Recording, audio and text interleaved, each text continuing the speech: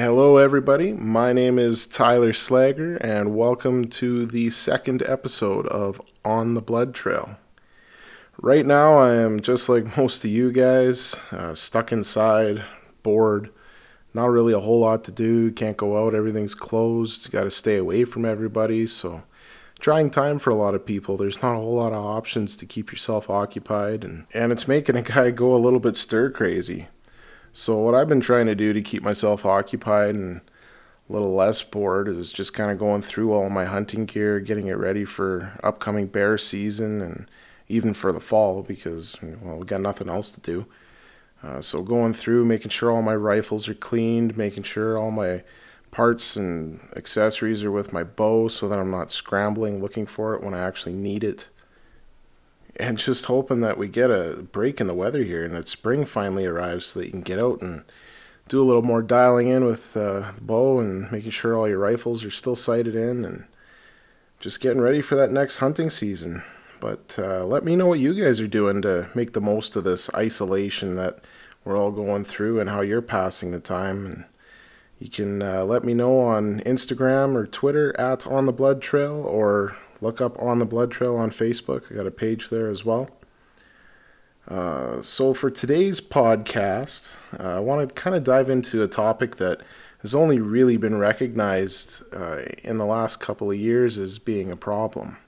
And that's the decline in hunters and hunting and the adverse effects that that's having on our conservation today. And to give you a little bit of a history lesson, Western expansion in the late 1800s actually pushed many game animals to the brink of extinction, to the point where they realized that they had gone too far and they needed to start doing something to turn this thing around. So what we've seen was in 1864, the first deer license was sold in the state of New York in efforts to generate a little bit of state revenue and actually start to do some proactive preservation in the conservation of these animals that they were losing. And something that I didn't know was that in 1937, the U.S. Congress passed legislation known as the Pittman-Robertson Act that actually linked finances for conservation to hunting and fishing activities. And I'm sure at the time a lot of people were thinking that some of these measures in implementing tag systems and paying for all this stuff and new taxes and acts and funds were probably not necessary. But you look at different things like the North American buffalo hunt, and in the late 1800s, the population of buffalo was at its peak in the millions.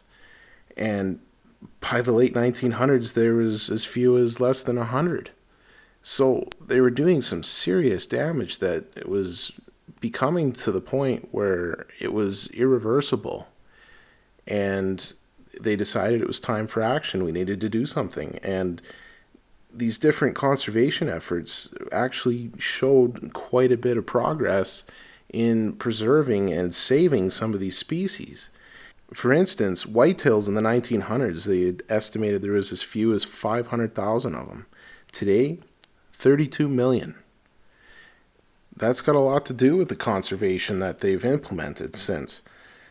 Turkeys in 1900, 100,000 of them. Today, 7 million. Rocky Mountain elk, 1907, they thought there was about 41,000. Today, over 1 million. In the 1900s, black bears were near extinct. By 2011, an estimated 950,000 animals. Pronghorn antelope, 50 years ago, only about 12,000 of them. Today, 1.1 million. Even over in other countries, like in Africa, they had, in the 1900s, Cape buffalo herds were decimated, and they didn't think that they were ever going to return. Today, there's over 1 million.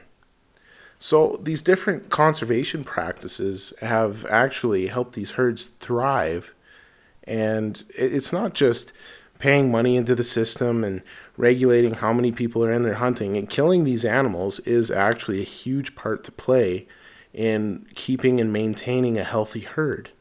And sometimes people don't realize that, and they still tell you that you're just out there and you're just killing these animals. But there's a difference between conservation and killing. And the buffalo hunt in North America is a prime example of that. Because all they were doing was killing buffalo over and over and over, like in mass numbers, to the point where it was almost extinct. Going out there with a plan and actually making an effort to conserve these animals is super beneficial for the herd. You're going out there, you're only taking out so many animals, so you're going to be a little bit more picky about your process. You're going to try and maybe take out an animal that's a little bit bigger to the herd. And we talked about it in the last podcast. Taking out some of these bigger trophy class animals actually benefits the younger animals in the group because now there's less competition.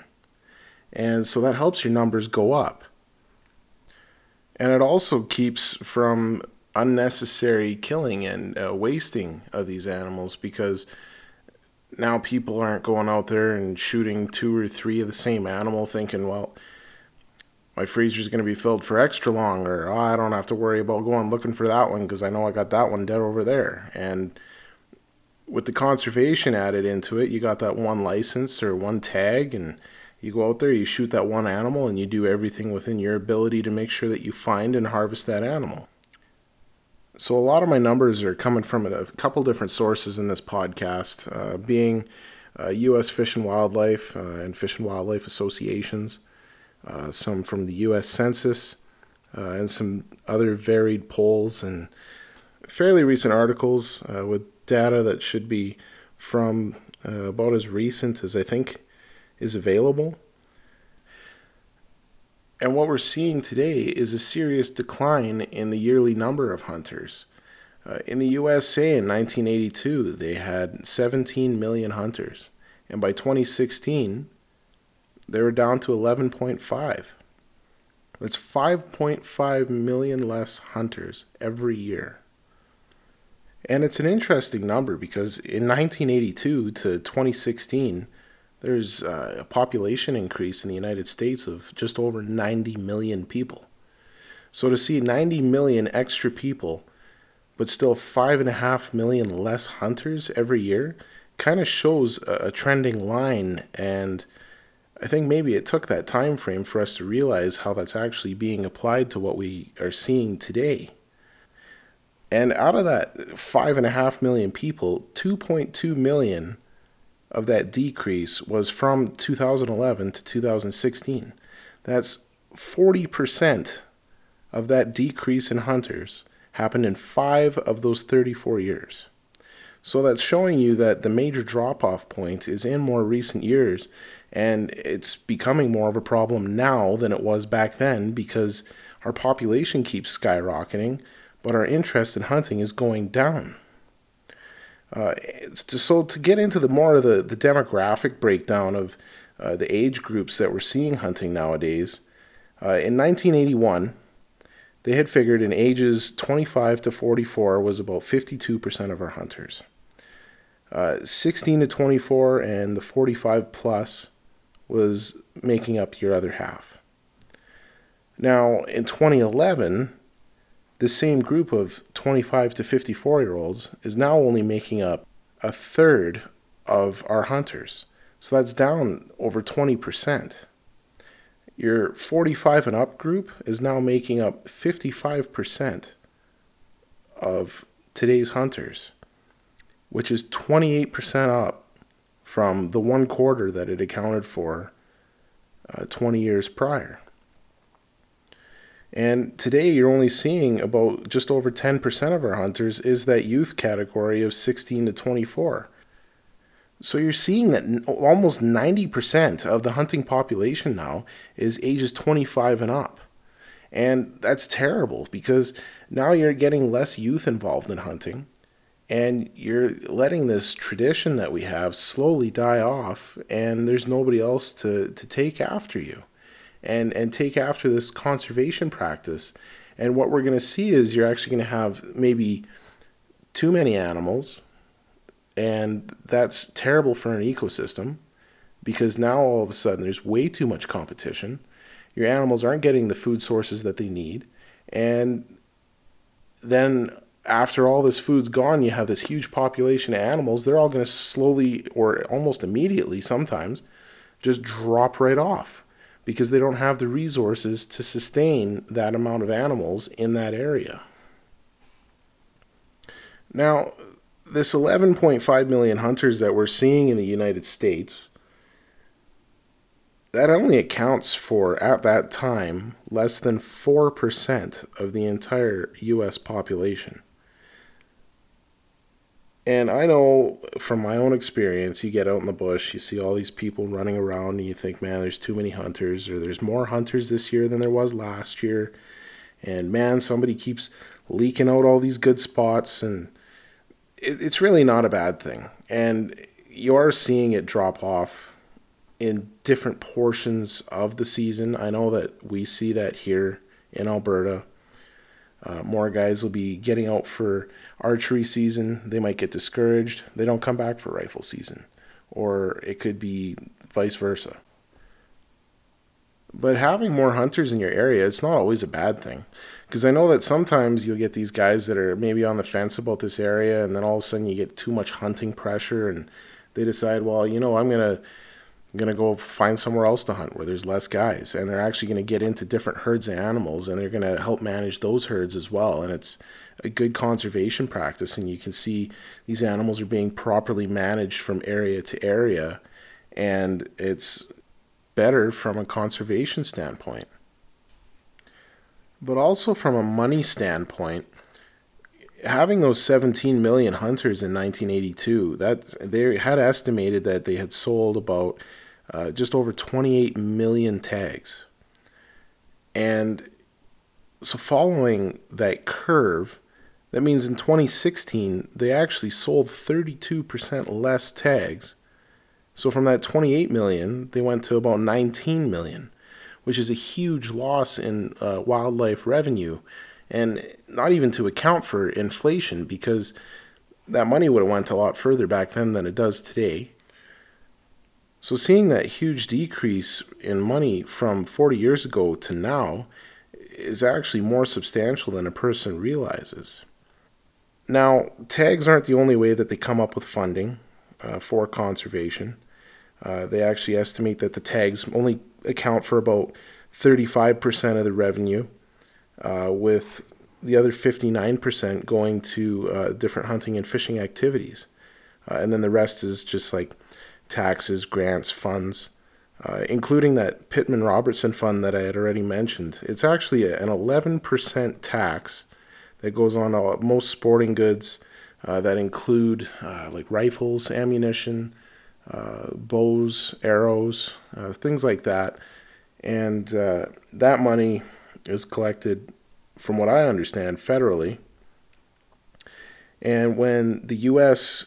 government gives that to different states, the revenue that the state has produced from hunting and fishing activities is used in a portion to match up to a certain amount, and then the U.S. gives them their portion of this Pittman Robertson fund.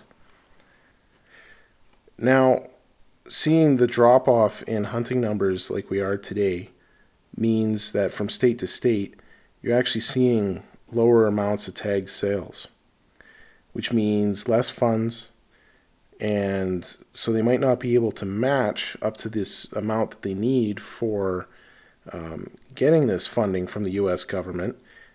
And what you'll see is the result of that is that you'll get, say, I just noticed that non-resident tags in Idaho for elk just jumped. I think it was over 50% from what it was last year. And that's probably because the state of Idaho isn't getting the same amount of funding because they're losing hunters and generating less revenue for state conservation than what they're needing. It might not seem like the amount of tags being sold from state to state has really been dropping off that much, but from 1960 to 2016, only 4 states increased the amount of tags that they were selling. 4 states stayed par, and the rest of the United States actually dropped in the amount of tags and licenses that they were selling every year. And the National Wildlife Federation says that the current amount of funds being appropriated towards conservation practices is less than 5% of what they consider is needed to do the job properly, which might be a little bit of an exaggeration, but in certain areas, I'm sure that that's a very accurate number. Now, I'll be the first to admit that I don't think that money is what's going to make conservation better.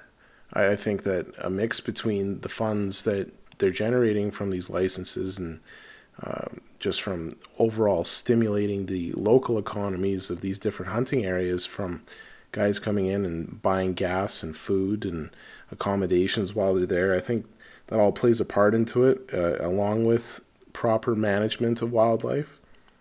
But I know even for myself in Alberta here, every year I go out and I buy pretty well every tag that's available to me, which in Alberta, compared to a lot of the United States, it's not very expensive to get licenses. I'd say our average license price is probably $40. So I go out, I buy my moose tag, my elk tag, I get every deer tag that's available to me. Sometimes I'll go out and even get a mule deer tag, even though most of our areas are closed to draw, so that's usually a wash anyways. But then you get your bear tags, and for me it adds up to be, I don't know, a few $100s every year, and I might only shoot 2 or 3 animals. But I don't mind, because I know that the money that I put into the tag system is going hopefully back into the conservation system for the province of Alberta, and that should, in theory, according to what they tell us, make the hunting season for the next year better in different areas, or different aspects of it will be improved. Another problem that we're seeing is the overall decrease in the interest of hunting, not even just from a hunter standpoint, but from the general public. And so seeing less funds for conservation being produced federally and state by state, U.S. Congress has tried to pass more legislation to try and attempt to come up with more creative ways to get funding, but many of them are failing because nobody cares about hunting like they used to, and people are more inclined to just go to the grocery store to get their meat. And that's also a very interesting fact, because according to a couple of different polls, in the state of Wisconsin, 90% of the population said that they thought that the state should do whatever they should or could, even outside of budgetary restraints, to protect wildlife at all costs. And even a poll throughout the entire United States said that about 74% of people polled thought the exact same thing. So we can be aware of the fact that hunters and hunting is on a downhill slope. But a good question to ask ourselves is, why are there less hunters? How come we're not seeing as many people get interested in the sport and the tradition like there used to be? I know for myself, growing up, hunting was a huge thing in our household. Now I look at some of my family members that are a lot younger than me, and it's maybe not pushed the same way. Not even pushed. Pushed isn't the right word to use to describe it. But the lack of interest within the household is a lot higher than what it used to be 10, 12, 15, 20 years ago. And there's probably a few different things that you could attribute that to, and I'm sure the first thing that everybody wants to go to nowadays is video games. And I will be the first to admit, I grew up playing video games. It does take away time from different activities that you could be doing. Even if you're not hunting, you can go outside, you can go camping, go fishing, go for a hike, just go spend time outside. And things like video games are taking away from that. I think something that you're seeing even more so with this current generation is social media. I think that social media is even more damaging to the interest of kids getting into hunting, or people that wouldn't ordinarily be interested in the sport or tradition. even more so than the people playing video games. Look at social media. Everything's portrayed as you're not hunting, you're out there killing and murdering animals. Who wants to sit outside and get pestered by bugs all day or all night? Or who wants to go out there and be bored out of their mind because they can't look at their phones, or there's no cell phone service, or we can't stay connected with our friends the same way that we're used to now. And I think that that's actually got a huge part to play in why people don't want to do this anymore. And it's really unfortunate to see, because hunting is such a clean and wholesome activity, and it teaches you so much about how to take care of yourself and your family. And I tell you right now that Facebook and Instagram and TikTok and all the whatever else is going on nowadays, that doesn't teach you anything. Ultimately, we're losing our tradition. Yet, on the flip side, outdoor recreation and animal and bird watching has steadily been on the rise. So people are appreciating going out and seeing these animals and doing these activities outside around the animals and enjoying the environment, but they don't want to play their part in actively practicing the conservation to keep it and maintain it in that level. And I think that the thing we're missing out on is being able to teach these people that they need to do that in order to continue to enjoy what they're enjoying today. Because things like social media are giving these people all these uninformed opinions on hunting and fishing, and it gives them these ideas that's stuff that's outdated, and people don't do that anymore, and that animals can just survive the same way that people can. They adapt and overcome or whatever it is, but that's not the way that it works. Wildlife is a resource, and we have to manage that resource accordingly, or else we're going to be faced with the same situation where there isn't any to manage. Now, in Alberta here, they're trying to avoid these trends where the senior populations of hunters are not hunting anymore, because it's maybe for some of them it's a little bit too difficult to go out and do it still. For some of them, I think they just lose the interest and they'd rather just go to the store to get their food and their meat. And uh, so what they're trying to do in Alberta here is implement more senior hunting programs, implement more youth hunting programs, whether that be Alberta just recently introduced new prices on black bear licenses for youth and for seniors, to try and keep them more actively involved in conserving those populations. And I believe Alberta also brought in the ability for kids at a younger age to be able to go out and hunt game bird animals. That kind of gives kids more of maybe the hunting bug, so to speak, and get them more actively involved and interested in hunting a couple of years before they actually get to go out there and do some hunting for big game. And so you're seeing these programs implemented across the country, from state to state, province to province, whichever it is. And you're seeing some positives of getting more youth involved. Some people that wouldn't normally go out to experience hunting or try it, they're getting more involved. And actually, in recent years, they've seen a big spike in the female hunting population, where females may historically have not done so much of the hunting. I believe there was a statistic saying that the hunting population was actually 70% male. So to see female hunting on the rise is also a huge plus for efforts in getting more people involved into that community. As for my own personal opinion on conservation practices here in Alberta, I've been fortunate enough to hunt in a couple of different provinces here in Canada and experience the different ways that those provinces or territories manage their wildlife. And I think in Alberta there's definitely some pros. I think there's a lot of things that could be done better, such as we need to stop overprotecting single species. In Alberta, we've spent all this time and all these years on conserving grizzly bears, and by rights, it shouldn't have been shut down when it was. The amount of tags given out, even nowadays, they should just hand out a handful of tags. They do it with mountain goats in Alberta, they do it with different areas for sheep, even turkeys, and antelope has gotten to that point too.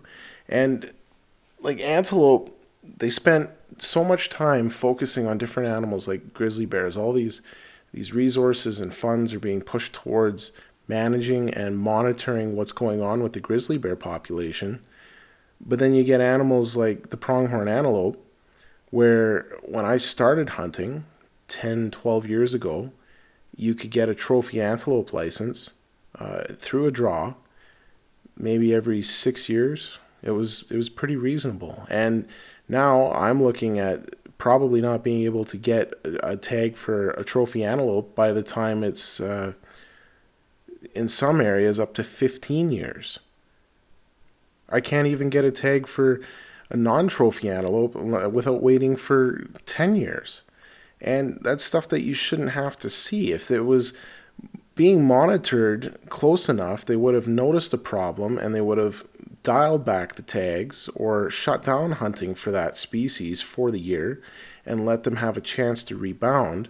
Instead, what you see is we get a bad winter kill, and then you let out too many tags, they kill way too many animals, and then they spend years trying to recover, and then they realize, hey, we have a little bit of an issue now. Maybe it's time to try and take care of this, and it's a vicious circle.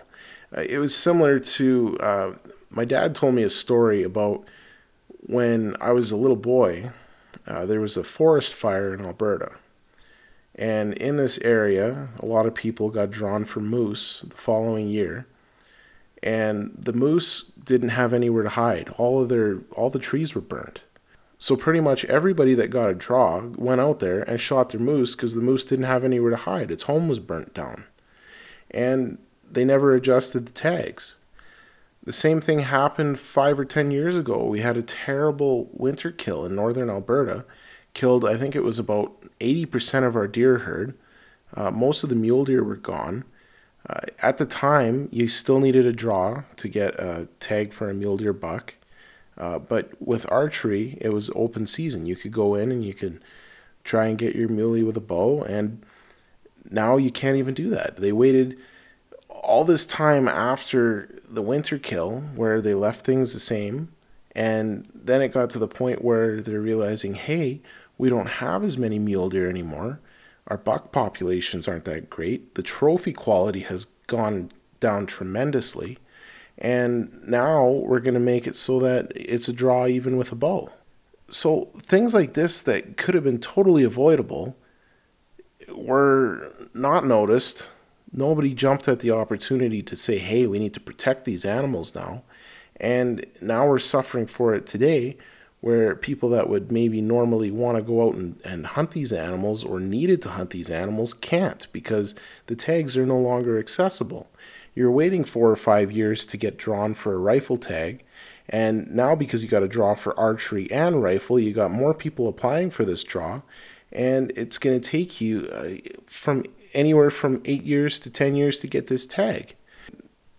That in itself also drops an interest in hunting because there's so many people that are going out, and like in Alberta, you can't get a tag for a moose without a draw. There's a couple select areas where you can go out and you can do it with archery, but it's in a couple of years from now, it's going to be 0. So to get a draw for a moose, I'd say the average time in Alberta is 5 years to get a draw. Now you start hunting at age 12 or age 14, you're only going to get drawn a few times in your lifetime. And for most people, that's not even worthwhile. They're thinking, oh, I'm going to go out and shoot a moose and feed my family for the year. But now they're thinking, well, what's the point? I got to wait 5 years. I'm just going to go and get my meat somewhere else. Buy it at the grocery store, buy it from a farmer, however else they go about doing it. And it drops the overall interest in hunting. So if you get these people that are older that are, say, in that 25 to 45-year-old range, and they're no longer interested in hunting because of these long wait times for draws, then they're not taking their kids out as much, and they're not getting that exposure that they need to be interested. And all around it just doesn't help. And less hunters isn't very good for your wildlife management either, because according to their current conservation numbers, they need a certain amount of hunters out there to implement a certain amount of management on these wildlife animals. And so it's a very delicate system that needs a proper balance. And if we're not having that proper balance, then you're going to see problems with our animal herds, as well as the funding for this conservation to protect them. And as a kid growing up, going out hunting with my dad, man, we could go out hunting for a weekend or 3 days, and it would be nothing to see 200 deer or animals in a weekend. And now you go back to some of those same areas, and you're going to be lucky if you see 10 or 12 animals in those same areas in the same amount of time. Even the mule deer before the winter kill, it was nothing to go out and see a couple hundred mule deer in a weekend. Like, it was incredible. There would be groups of 5 or 6 bucks on one side of the field, another group of 5 or 6 bucks on the other corner of the field, a bunch of does doing whatever in the middle of the field. And now you drive by a field and you got to sit there and you glass every square inch of it because you can't even tell if there's one deer in the field. And if it was properly managed, we wouldn't have this problem. And thinking about it as a kid growing up, and my dad would tell me, yeah, well, it was nothing for us to see this amount of animals here, this many bears, or you'd see moose everywhere. And you're thinking, wow, that's crazy. I wish I lived in a time like that. And now I get to tell my kids when I grow up the exact same thing, because it still hasn't been managed to the point where they're keeping our animals' numbers where they really should be. And even going back to the grizzly bear thing, every year that we go out hunting, be it for bears or deer or moose, we see grizzly bears. We're not even looking for grizzly bears, and we're stumbling upon them on a regular basis. Now, I would say if it was any other animal, I'd probably buy a tag for that animal. But because it's a grizzly bear, and they think that these animals are on the brink of extinction or endangered or whatever in the world they think is going on with that population, they just let it be, and they think that these animals need to stay protected. But it's actually to the point where it's becoming dangerous. You're seeing more people shoot these animals in quote-unquote self-defense. Sometimes it is, sometimes it isn't. And those numbers keep going up because the population keeps going up. And if you would implement a draw system, whether it's even a lottery draw, say a person only got one in their lifetime, or one every 10 years or 15 years. Different places like the Yukon Territory, you're allowed one grizzly bear every 3 years. It gives you the opportunity to go out and hunt for them. And it also keeps you from doing it year after year. It's a pretty decent balance. Even in the Northwest Territories, I believe you're allowed one in your lifetime, but you have to be living in the Northwest Territories for, I think it's like 25 years.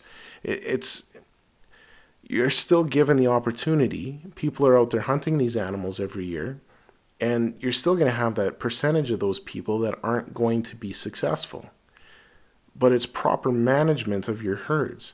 And if they stop fixating on one animal in specific, then you could spend and allocate more time on all of the animals in the province, and it would better manage what's needed from a species to species basis. And then again, that is just my opinion on it. But as somebody that goes out and sees it from year to year, there's certain things that I think do need to be changed, because we're going to be seeing problems that are irreversible, and there's so many animals that these problems could be avoided. Even Alberta has a population of turkeys, and I believe when I started putting in for the draw, I think it was a 8 or a 10 year wait to get a successful application. And Now, by the time I get drawn, it's probably going to be 15 years. Maybe that's because of a rise in the population of hunters, but the fact that we have a decrease overall in our hunting population tells me that it's more on the conservation side of things. So, what we could do as hunters to try and generate more interest in hunting as a tradition or as a sport is when you shoot something and you post a picture of it, and there's people that don't necessarily like it, instead of just telling them off and saying, yeah, well, you don't know anything about this, or whatever it is, just give them a little bit of information, a little bit of insight, so that you can maybe change their mind on the approach towards it. And that way we have fewer people that are just dead set against hunting. Because just like this virus that's going around, you get somebody that you absolutely turn off of the idea of hunting, they're going to tell one person, that person might tell a couple people, and the next thing you know, they've built this giant network of people that are like, wow, I can't believe that these people go out and kill animals and hunt them. And if you were to go out and inform people that just have this idea based on what they're seeing on social media or what's being portrayed by the news, and you can teach them a little bit more about the tradition and the conservation aspect of hunting, then maybe you can build a network in a different way and you see a more positive outcome.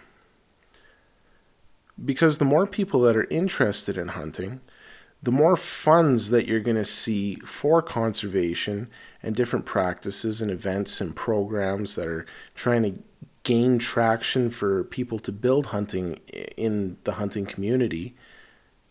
And you'll get different things like helicopter surveys for animals, feeding programs for animals in a rough winter. You'll see like ma and pa hunting stores that'll be thriving because there's a consumer base for it. And not to knock Cabela's or Bass Pro, but they're putting these little places out of business because they're buying things in mass quantities for a smaller price than what some of these smaller local shops can. And when there's a decrease in hunters, then the people that are getting interested in hunting are only going to know these stores like Cabela's and Bass Pro, and they're going to go after those stores, and they're not supporting the local community as much. And so it all goes full circle. And with a little bit more teaching and even understanding, because some of these people that are very anti-hunter need to be a little bit more open-minded and a little more understanding. And it better teaches the community as a whole as to why hunting is a very proper form of conservation and why it's very crucial to a healthy animal herd. And with that, I think we're going to wrap up this episode of On the Blood Trail. If you liked what you heard, let me know. On the Blood Trail can be found on Instagram and Twitter at On the Blood Trail, or once again on Facebook if you look for our page. On the Blood Trail is on there as well. Really appreciate you taking the time to listen, and we'll see you on the next episode.